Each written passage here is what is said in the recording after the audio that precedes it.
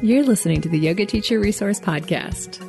Knowledge, techniques, and inspiration for your teaching and your practice. I'm your host, Mado Hesselink. If you're a yoga teacher who loves learning, is passionate about spreading the benefits of yoga, and desires more resources to support your teaching, you're in the right place. Let's get started with today's episode. Are you ready for some myth busting?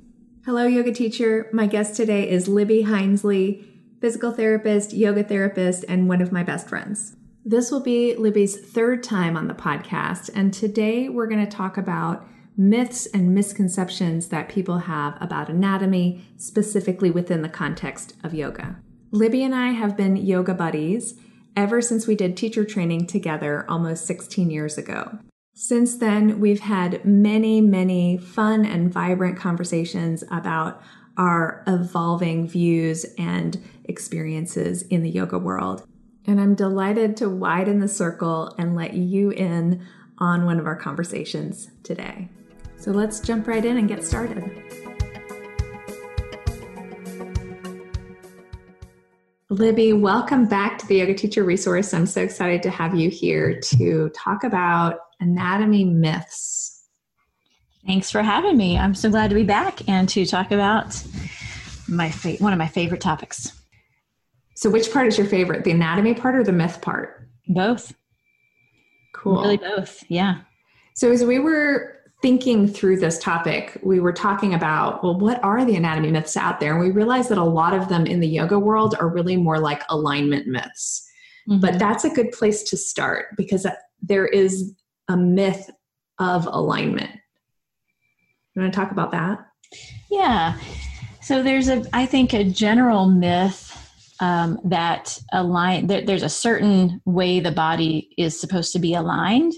And this may get us into a secondary myth, which is the myth of normal and the myth of average, that there is a normal human body that looks like this, and that we're all supposed to achieve that if we just work hard enough for long enough and get these postures right, that we will be that normal person. But what's funny about the average or the normal is that nobody is actually that. It's like a conglomeration of all the ranges of normal that actually exist in the human form. And it's probably the least likely thing that any of us actually is. Right. And I remember I learned about this in an anatomy class that I took at a community college. And it really blew my mind because I think it's one of these assumptions that we have without realizing that we have it. Mm-hmm. That first of all, we've already established average doesn't exist, but the assumption is that most people are close to average, mm-hmm. and that the further you are from average, the more abnormal you are. Mm-hmm. And that is the misconception, that it's really this spectrum and normal goes from end to end. That's right. There's such a wide range of normal. And it's like, I like to say our anatomy is similar to each other, but there is so much variation among how our bones are put together and how they are shaped and how big they are in these different angles. I mean, it's sort of endless variation, and that is all normal. And actually, the first time I was at an anatomy workshop and learned about these concepts, this was probably several years before I went to PT school. And I think it's the reason why I ended up going to physical therapy school, because the teacher was presenting this concept of variation. And they said, this is basic anatomy. This is stuff any PT learns about, any orthopedist learns about. And my mind was blown. And I thought, well, I have to go do that because this is really cool. I was so into it. So it's not something that I think a lot of yoga teachers have an awareness of, because a 200-hour teacher training doesn't have time to really go that far into anatomy. And so it usually ends up being a gaping hole for people. And it certainly did for me. So when I had this aha moment, I had been teaching yoga for some years already, and I had no concept of variation. I certainly was still under the impression that there was a certain right way to land in every posture and a certain right alignment in the human form. And a certain sense of normal where Yep. that has this implication of almost morality of it's better to be normal than to be abnormal. And that's what we really need to blow out of the water. There's no such thing as normal. There's no such thing as abnormal. And therefore, there's no such thing as better or worse. Exactly. I mean, there's harmful and more harmful and less harmful, but it's not a value judgment. It's not a value judgment. And so often still, I see that in students who may be in a pose differently because of their particular needs of their body, and they feel really inferior because of that, and they feel remedial, and it's just not the case. And I spend a lot of time telling my classes, whether you're in this version or this version is no reflection on your worth as a human being at all. Or your ability to practice yoga. That's right. Yeah, that's right. And how good a yogi you are.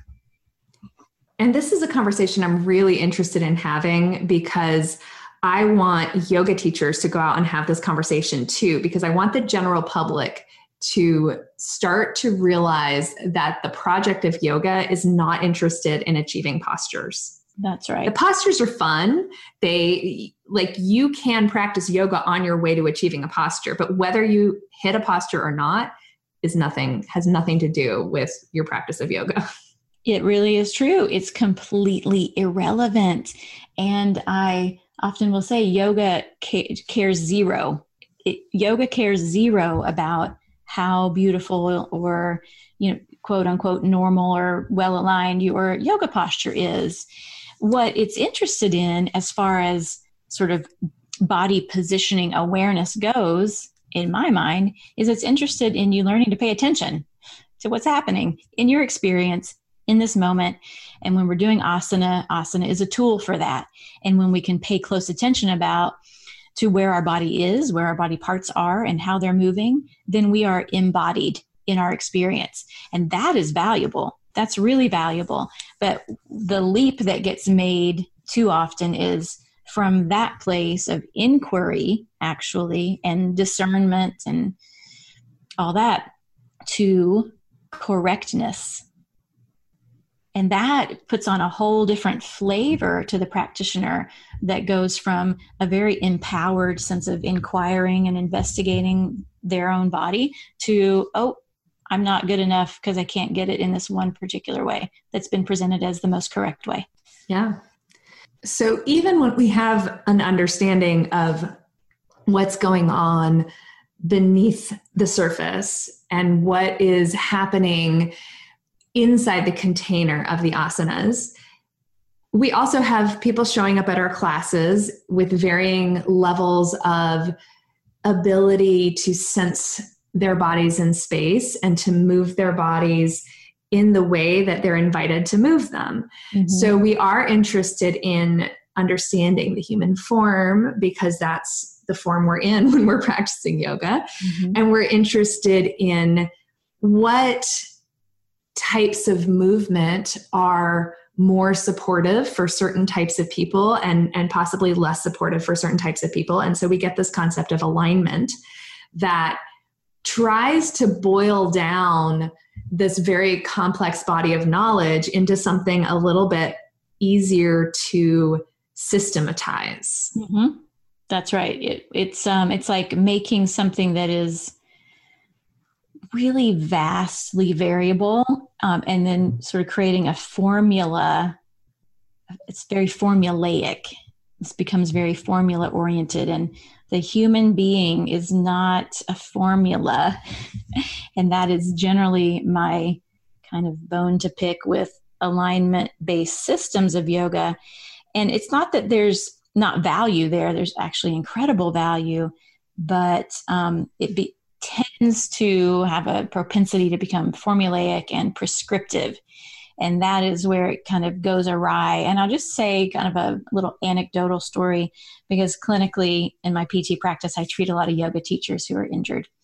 And what's interesting about that is that sometimes there's a myth that if I'm not doing the posture correctly, in a certain type of alignment that it's not safe and I'll get injured.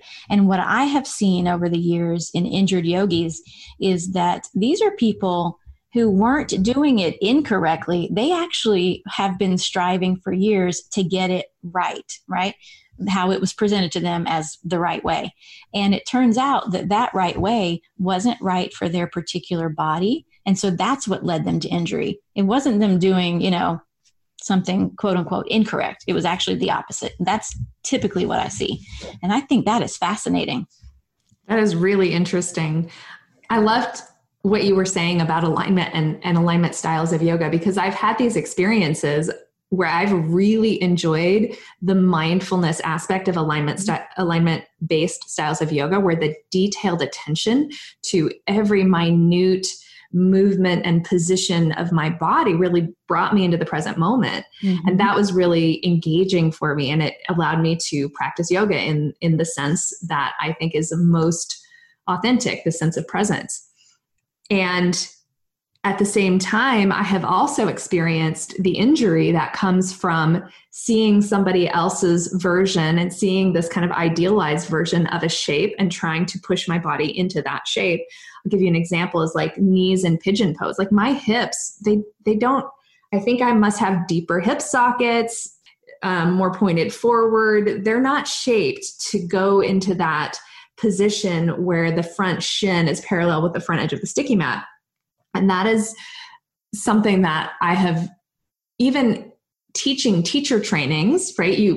When you teach teacher trainings, here's what you do is you're initiating yoga students into this new realm of being the teacher. Right. It's quite an honor. It's quite a journey. It's fabulous and fascinating. And you get to see where are people at when they're students, because that's who they are when they show up at yoga teacher training generally. Mm-hmm. And there's so much of this. How do I get my shin there? Mm-hmm. I've been trying for years. Tell me how to do it. Like, what am I doing wrong that my shin's not going there? Yeah, I get this particular question a ton also in teacher trainings from students. Yeah. And I'm always shocked that they're still being taught to do that, actually, because I haven't heard that in a long time, and I don't go to a ton of classes, but out there it's still a thing. And, I usually tell them, listen, most normal human hips will not do that. That's a pretty extreme thing to ask of your hips, unless you have really excessive external rotation available, or the bony shape where your pelvis meets your femur, and all those things have to be kind of all oriented in a certain way. And if the hip doesn't have that capability to externally rotate that far, then you end up with some torsional stress to the knee, and it doesn't like it. Right. And then the knee starts to get cranky, and all for what? What's the outcome of that, Yeah. And most people who can do that, they could do it like the first day they started yoga. Exactly. That's the kind of thing that does, it may change a little bit in the first, 6 months or something, but 15 years later, if you're still not getting it, you're not going to. I actually had a workshop last week where someone asked, it might have actually been that. It was something about a hip. I can't remember exactly the pose, but she actually said, now, I've been working on this for about 15 years. I said, listen, this is just structural. Not happening.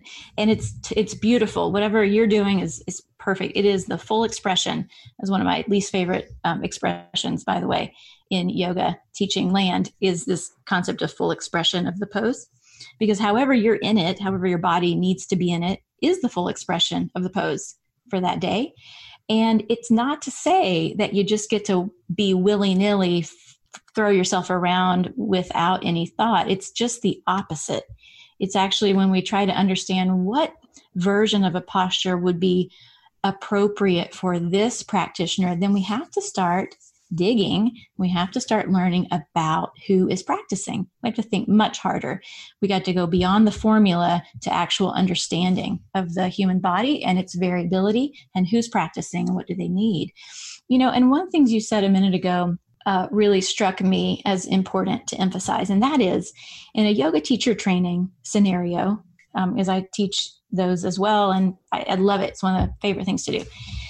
And I often will tell students we're covering sort of the basics of these shapes, these postures, how they're oriented, how you get into them, because we have to have somewhere to start. We have to know what we're talking about. We have to sort of have a general idea of what Warrior Two looks like, because that's often we're saying words to try to get someone into a certain shape. The problem is we get stuck at the starting point and we stay there forever thinking it's the right way to be. And one of the stories I'll always remember of my time studying yoga at Desikacharya's place 12 years ago, Krishnamacharya Yoga Mandiram, was that they were teaching us sort of the, quote, classical forms that Krishnamacharya taught. And some of them were wildly different from anything I had ever been taught here.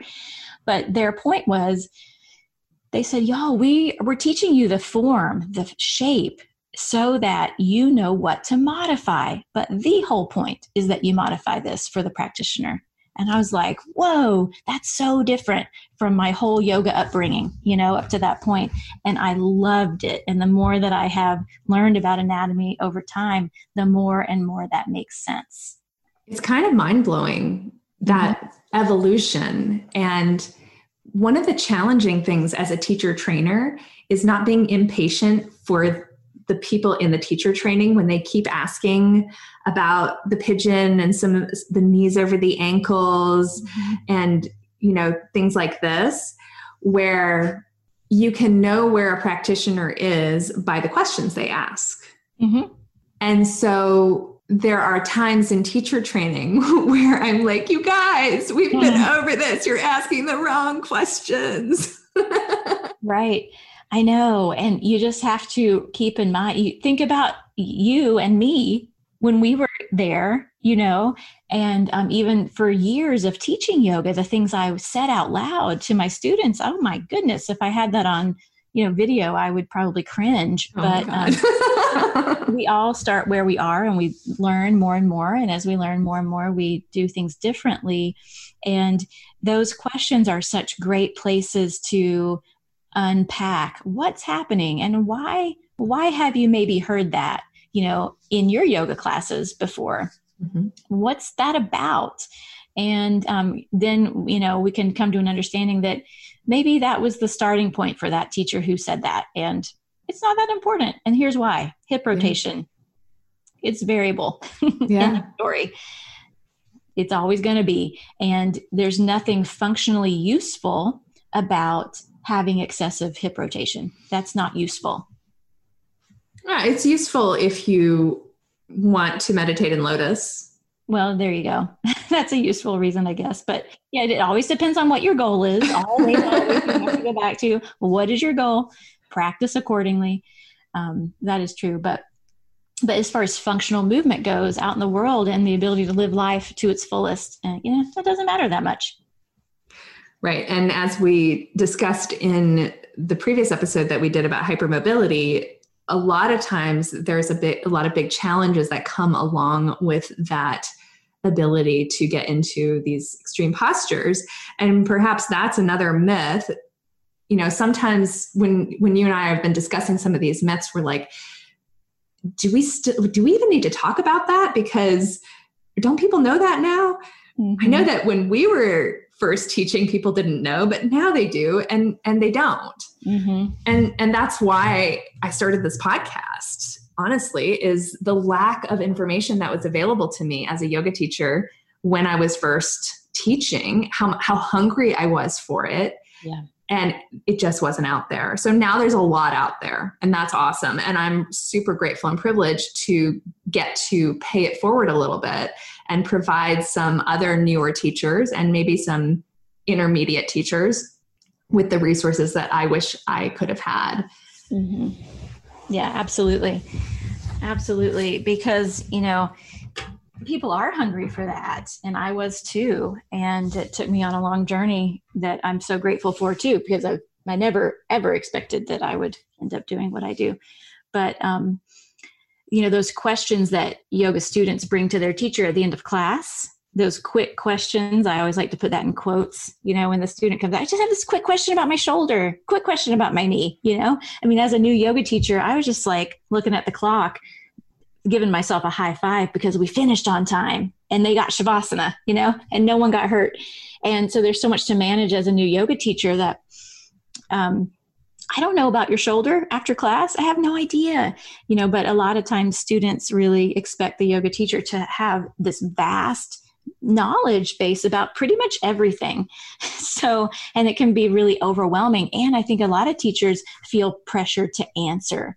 And, I like to have my yoga teacher trainees often just practice saying the words, "I don't know," out loud so that they can get really comfortable with that, because it's always okay to say. In fact, it's much better to say, "I don't know," than to offer an answer that is, bull.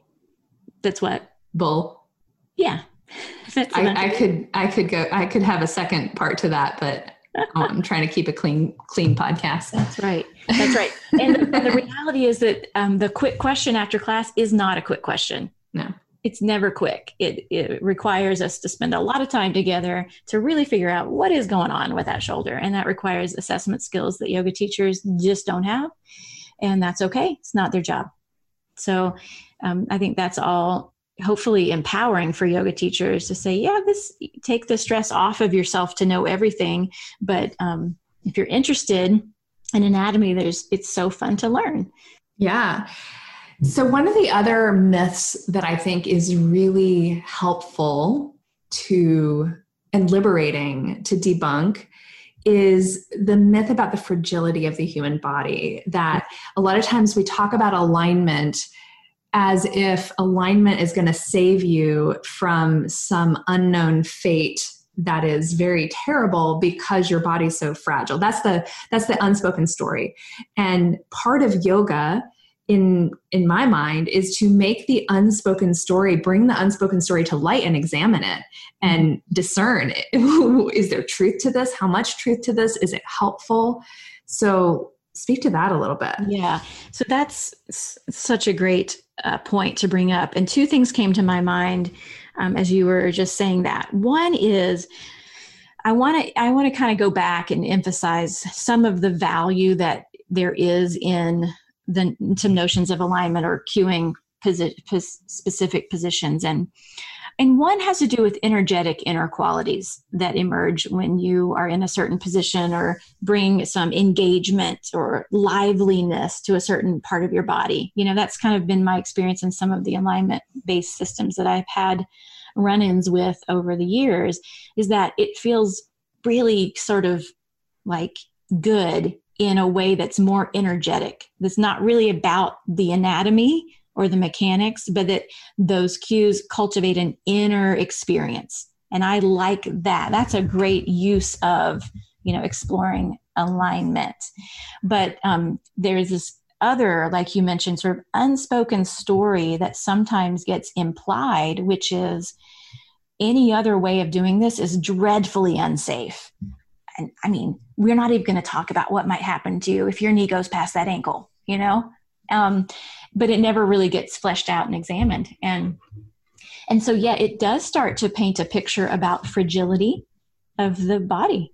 And that is terribly unfortunate because this body is incredibly resilient. Now that, depends on what body you're talking about, right? And so a lot of people have some different conditions and different injuries. And certainly that's different body than a body that doesn't have those things, right? But in general, the human body is incredibly adaptive, incredibly resilient, and will adapt at all times, at every age, in accordance with how we use it. That's what it does. That's what tissues do. And there's never an age at which that stops. So I often will tell teacher trainees also, just watch if you're starting to feel like the human body is fragile and you're getting very scared about human movement, just go turn on your TV if you have one and put on, I guess, ESPN or something, watch some sports, just watch some people do some serious sporting events and affirm for yourself, you actually have the same basic body that they have. They may have more fitness, of course, but the body is built to withstand forces in all directions, in every plane. It's built to move in all the ways that it is able to move. That's what it's built to do. And there's nothing scary about human movement. So one of my mottos I like to say to people is human movement is not inherently unsafe. And if we are cultivating the impression that it is with our verbal cues in yoga class, we need to really check that. Because if we just do a little tweaking of what we're saying, then we're starting to tell a story about resilience and possibility and transformation that is more accurate and feels better for the listener and is more empowering. It becomes empowering instead of fear-based.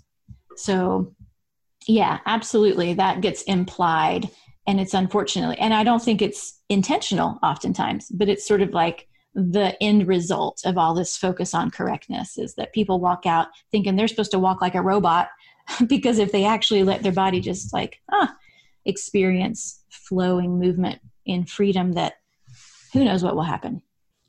Yeah, that reminds me of the heyday of Anusara with like the shoulders back all the time. And I remember feeling, because my shoulders do kind of naturally round forward, and I remember feeling really self-conscious about that and feeling like I was less of a yogi. Seriously, because if I were to relax, that's how, and so I had to be like this really kind of hyper stiff. Yeah. And that brings me back to something that you were saying just a moment ago about how what we do shapes our bodies. And that is true, right? We know, for example, I am really grateful to work primarily online, but I'm sitting a lot. And I tried getting a bike and it didn't work for me. It made my back go totally haywire. My body hated it. So I'm sitting a lot, and that has an impact. But practicing yoga has an impact. Mm-hmm. And practicing yoga for 10, 15, 20, 25, 30 years has an impact. So the practices that were good for us when we were walking in off the street, maybe in our 20s as an active person or in our 40s as a sedentary person, are not necessarily the same as the practices that are going to be really awesome for us after 20 years of dedicated yoga practice. Yep, absolutely. Yoga practice should be dynamic and changing as you change and as your actual structure literally changes over time based on how you've been using it. So its needs absolutely do change. And so yoga practice shouldn't be static. That doesn't make any sense, that we're doing the same thing we were doing 20 years ago. That doesn't make sense at all. So it's about, yoga is here to actually, it's for you. I always tell you, your practice is actually for you. It's not for anybody else. It's so that you leave your practice feeling awesome, feeling, comfortable in your skin, feeling calm and present, and all those qualities that we would love to emerge from yoga practice. But sometimes that's a hard thing to really grasp, I think, for a lot of people. So I agree with you on that 100%. The other thing, I want to catch one kind of fun anatomy thing you mentioned about your experience with Anusara and retraction of the shoulder blades all the time, squeezing them back together. What's really funny about that, because I still think yogis get really caught up in scapular retraction at all costs all the time, and, the scapula sits on the rib cage, and the rib cage is curvy. It's not flat on the back. It's actually rounded around that edge where the scapula sits, and a normal angle for the scapula to hang off the rib cage is a 30-degree angle where the glenoid fossa would point anteriorly about 30 degrees on average. Now, I don't expect anyone to actually be that average, right? but the point is, there's an anterior curved reality to how your scapula hangs off your body. So the shoulders, they shouldn't be back. That isn't kind of the more normal-ish way of a human body to land. So it's always sort of seemed interesting to me that concept of, your shoulders are so forward. Well, actually, they're just sort of where shoulders are, because the shoulders follow the rib cage and the rib cage follows the spine. So if we have actually a scapular positioning issue, we need to look to the thoracic spine. But anyway, that's more of a down an anatomy rabbit hole, but it's totally relevant to what you were just saying. It's totally relevant to this whole conversation. So it's perfect. Yeah. There's another thread I wanted to pick back up, which is about this longevity of practice. I was talking to a fellow yoga teacher who happened to be somebody that I trained the other day. And she was talking about knee pain and pigeon. Mm-hmm. And she's been a little more sedentary during the pandemic. And so we had this conversation about, she was like, I can't do what I used to be able to do. Mm-hmm. And I was like, yeah, that's life.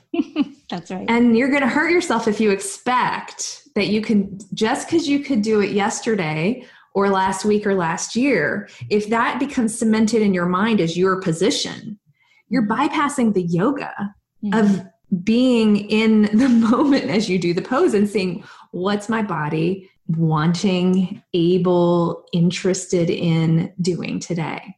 Yeah, that's right. And this brings up just such a bigger, more tender question about yoga, which is that yogis sort of had this understanding that we are embodied in the stuff of change. That is our experience. It is all made of change.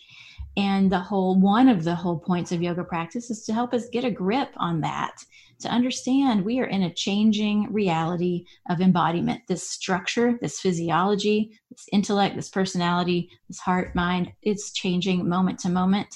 And that is its nature, right? And so the yoga is here to help us navigate that change, direct the flow of change to the degree that is possible according to our goals. Salad. Can I make you a salad? Come here. Say hi to Libby. Hi, Raina.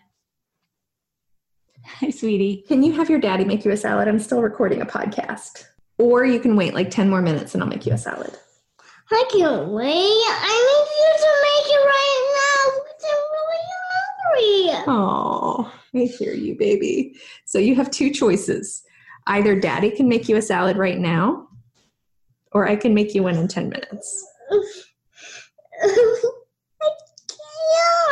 wait that one. Oh, I know it's hard.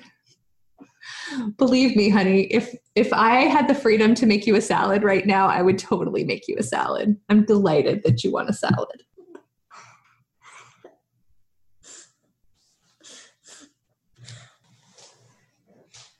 Will you close the door behind you?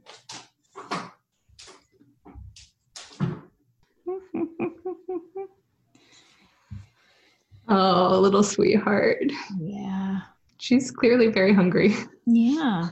So I think when we can remember and realize that this practice is about helping us walk through our life to the end of life, then we can let go of some of these notions about doing things the same way we did 20 years ago, and let the practice be supportive in that, more tender kind of way. And then we have to come to terms with mortality. I mean, those are big questions, but I think that's part of what's in this discussion, actually. Mm-hmm. And another thing that what you were saying before reminded me of is last year I had a student come up to me at the studio and ask me which classes would be best for anti-aging. Yoga for anti-aging. And I thought this was such a perfect kind of example, And I said, well, I mean, we're all going to age. I don't know what yoga is anti-aging. It's all of yoga, I guess. I mean, as the healthier you are, the, healthier you'll be aging. But the point isn't not to age, at least in my mind. It's, can I be awake for my life? Can I be awake for my life? Basically, who cares about my pigeon pose if I'm not attending to what matters in my life? Exactly. Yeah. I think it's so interesting how I think there's an idea out there that anatomy is so dry. The study of the human body is beside the point of the depth of yoga.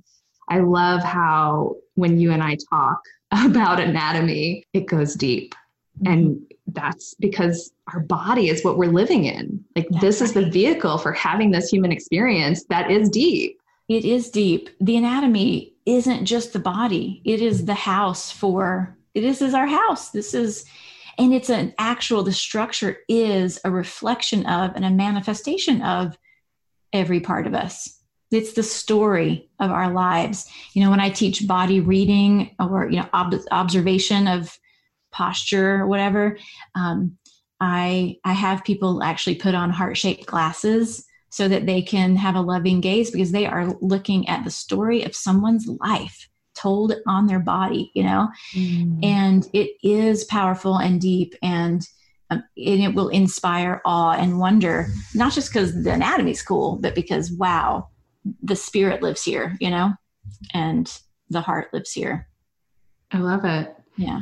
And I love that we get to continue having these conversations through this membership that we're creating. If you haven't heard yet, Libby and I are collaborating on a membership called Anatomy Bites. Now, Libby's going to do the vast majority of the teaching in this membership, but I'm sure there'll be lots of times that we get to talk and have more of these dynamic discussions where we do talk about the nuts and bolts about the body and what to look for and how to read bodies and how to help people adapt.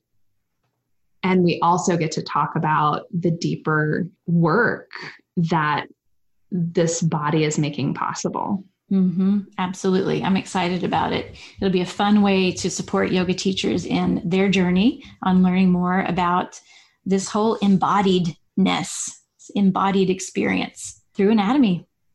I think the one myth we didn't talk about, which is kind of perfect because it's what we created the freebie download about, is the myth of safety. Totally. That's a myth, right? Yeah, it is. I mean, it kind of points to the myth of fragility in a way, and the myth of if you don't do it this way, it's totally unsafe and that kind of thing. Yeah. So the myth of safety is a big one. And a lot of newer yoga teachers, and myself included, when I started out, was very concerned about safety.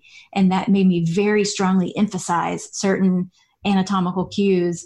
And because I was really nervous that maybe it was unsafe to do it in a different way. And now I understand that different ways of doing a posture will yield different effects. And I have to understand what effect I'm going for to know how to cue it, but that there are lots of different correct ways to be in a shape and to move the body. And it goes back to what we've talked about before, which is understanding what's correct for a certain practitioner requires we know more about that person. That's more person specific. So if you want to know a little bit more about this conversation around safety and how we can be thinking about holding safe space for our yoga students in both a physical and an emotional way, then you can go to anatomybites.com/safety. And there's a download that we created. And these downloads, we've created several of them together based on some really key topics for yoga teachers. And they're pretty meaty. There's quite a bit of information in them for a free download. Like we were having this conversation, Libby was like, wow, we're giving away a lot. And I was like, yeah, that's the whole point, because, people need some repetition, right? So we want them to come into the membership having been exposed to some of these ideas already, because they'll actually get more out of the membership that way. Yep. So true. So true. So before we wrap up, do you have any last anatomy myths kind of bubbling to the surface, or any last words that you want to end with? I mean, I would just emphasize an attitude of inquiry. I think that's the first shift to make. An attitude of inquiry. Start to study your own body, your own movements, and become your own internal sort of source of information. That it will change a lot in terms of your ability to empower yourself and your students through the practice, and promote a feeling, promote the story of possibility, promote the story of resilience rather than fragility and fear. And that will change the world right there. Truly. That's powerful. Way beyond the yoga mat. Well said. Well said. Well, thank you so much for sharing so generously. And as always, I just I get so much out of our conversations. I feel like today, this is the second podcast we've recorded in a row, and it's like later in the day. The first one was it was all right. But I feel like we did our more usual bouncing off of each other this time, which was nice. Yeah, it was fun. Thanks so much for having me. I really enjoyed it.